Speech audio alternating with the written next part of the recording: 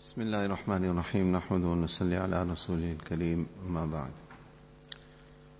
وعن عوف بن مالك رضي الله تعالى عنه قال: سمعت رسول الله صلى الله عليه وسلم يقول: خيار أئمتكم الذين تحبونهم ويحبونكم وتصلون عليهم ويصلون عليكم، وشرار أئمتكم الذين تبغضونهم ويبغضونكم وتلعنونهم ويلعنونكم. قال: قلنا يا رسول الله أفلا ننابذهم؟ قال: لا ما أقاموا فيكم الصلاة، لا ما أقاموا فيكم الصلاة. رواه مسلم.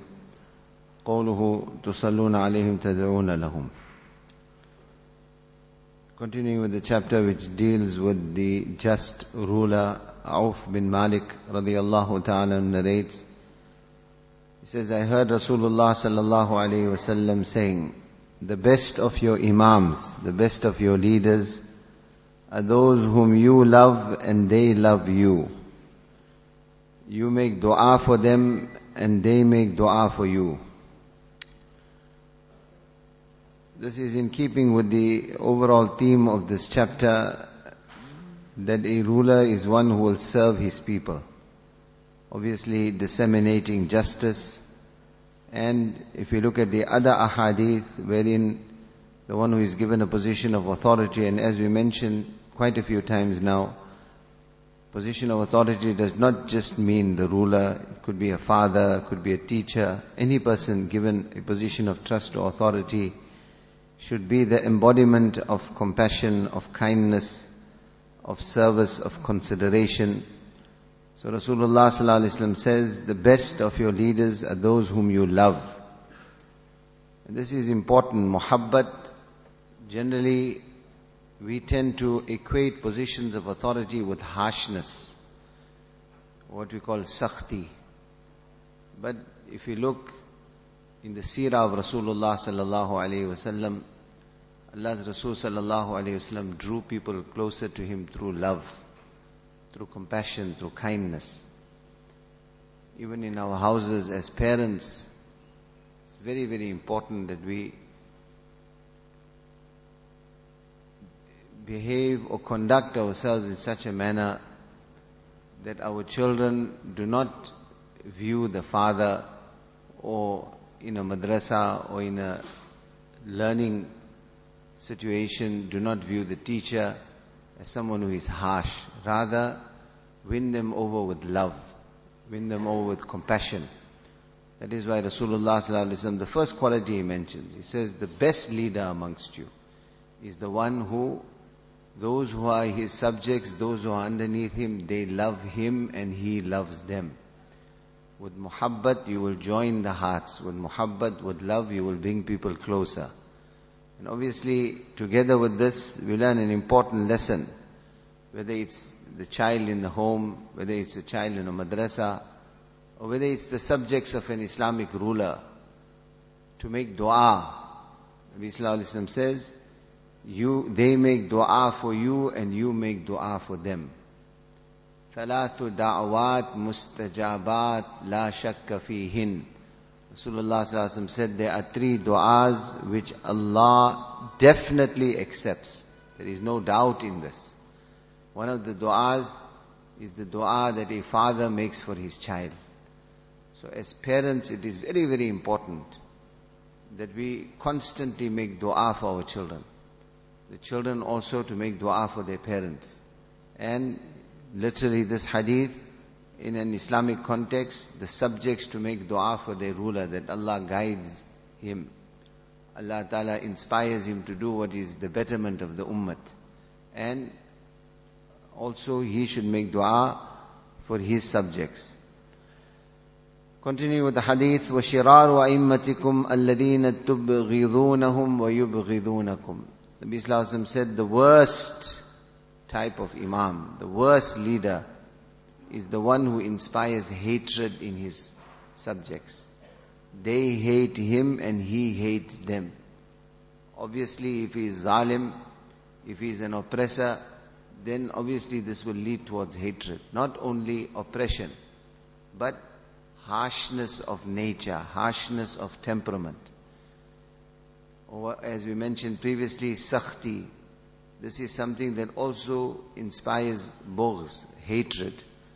So conduct yourself in a manner wherein you cause people to love you, not to hate you. And when it comes to hatred, what is the natural consequence of that? تَلَعَنُونَهُمْ وَيَلَعَنُونَكُمْ. They invoke Allah's wrath upon him, they curse him and he curses them. This should not ever be the situation. Nabi Sallallahu Alaihi Wasallam said this is the worst type of leader. So the Sahaba asked, Ya Rasulullah, that O Nabi of Allah, if we have such a leader, such a person is put in a position of trust and authority over us, who conducts himself in such a manner that we hate him, he hates us, we curse him, he is cursing us, what should we do, O Nabi of Allah? أَفَلَا نُنَابِذُهُمْ? Should we not break our oath of allegiance with him? Should we not oppose him? To this, Rasulullah sallallahu alaihi wasallam twice responded. And we find that this type of methodology adopted by Nabi Pak sallallahu alaihi wasallam, wherein he would reiterate something, mention it twice, is in order to make us to emphasize the importance of this. In other words, under no circumstances must you do this. He said, La, do not break your oath of allegiance. Do not challenge your leader. Do not challenge your leader. From this we learn one very, very important lesson. The importance and the emphasis that Nabi Pak sallallahu alaihi wasallam placed on unity. In a Jamaat context, somebody is an Amir. He's given a position of authority and trust over the rest of the Jamaat. That the Sathis of the Jamaat, it is emphasized upon them, do not oppose the Amir. Why? What happens when you oppose the Amir? What happens in a situation wherein you oppose your leader? This leads towards disunity. This will cause the jawr to break down.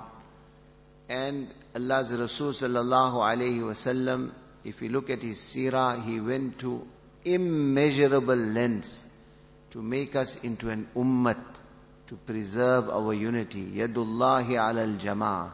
He said Allah's help, Allah's hand is with the Jamaat when you are together, when your hearts are united. Oppose your ruler, oppose someone in an authority, someone in trust, automatically the unity will break down. You will no longer remain an ummat. So when Sahaba said that, Ya Rasulullah, we have such a leader who is, as by the Nabi Sallallahu Alaihi Wasallam's description, the worst type of leader. He inspires hatred. He inspires us to curse him. He hates us. He is cursing us. Should we break our oath of allegiance with him? He said, La, no, ma aqamu fikumus salah. La ma aqamu fikumus salah. As long as he is establishing salah amongst you, you cannot break your oath of allegiance. Nabi Sallallahu Alaihi Wasallam reiterated this twice. From this we learn one very, very important lesson also. Ta'zeemus salah, the emphasis that Nabi Pak sallallahu alaihi wasallam placed upon salah. Understand it like this. If you look at this hadith, the words are Ma aqamu fikumus salah. As long as your leader establishes salah, you are not allowed to oppose him. We find another hadith with similar subject matter, but there the wording is different in the latter part. What is the wording? Nabi Sallallahu Alaihi Wasallam said, La illa an taraw kufran bawahan. You cannot oppose your leader except where you see open kufr in him. Now, obviously, Nabi Sallallahu Alaihi Wasallam equated open kufr with what? With the person not performing salah or not establishing salah. Many, many Sahaba, Umar radiyallahu ta'ala anhu, Abdullah bin Mas'ud radiyallahu ta'ala anhu, Abu Huraira radiyallahu ta'ala anhu, and the list goes on. Many Sahaba were of the opinion that if a person has to give up salah, has to intentionally miss his salah, this is an act of kufr. A person will come out of Islam. Because of such ahadith of Nabi Pak sallallahu alayhi wasallam, when Nabi sallallahu alayhi wasallam said, on the one hand, if your leader establishes salah, you cannot oppose him. In other words, if your leader does not display open kufr. Open kufr means what? Not performing his salah. Giving up salah, leaving out salah. Salah is like the head in the body. Our deen is based upon salah. So my respected brothers, and with this 5 times salah, we have Allah's wa'da, Allah's oath, that Allah will give you Jannat if you will protect your salah. Quran says, قَدْ أَفْلَحَ الْمُؤْمِنُونَ الَّذِينَ هُمْ فِي صَلَاتِهِمْ خَاشِعُونَ. قَدْ أَفْلَحَ. قَدْ أَفْلَحَ. Without a doubt, the believers have succeeded if they will have khushu and khudu in their salah. If they will develop their salah. We're going towards the summer months. Fajr is becoming earlier every day. Likewise, Isha becomes later. To some of us, this may pose a challenge. My respected brothers, there is no deen without salah. There is no deen without salah. If we haven't preserved our salah, we've lost our entire deen. It is very, very important when we listen to such ahadith. Nabi Sallallahu Alaihi Wasallam is telling you, you have got a ruler who you hate, who inspires hatred in you. He's cursing you. But as long as he is on salah, you can never oppose him. Why? And Nabi Sallallahu Alaihi Wasallam equated this with open kufr. He said, "Illa an taraw fihi kufran bawahan."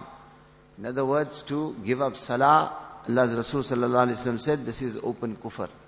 Allah give us tawfiq, subhanallah.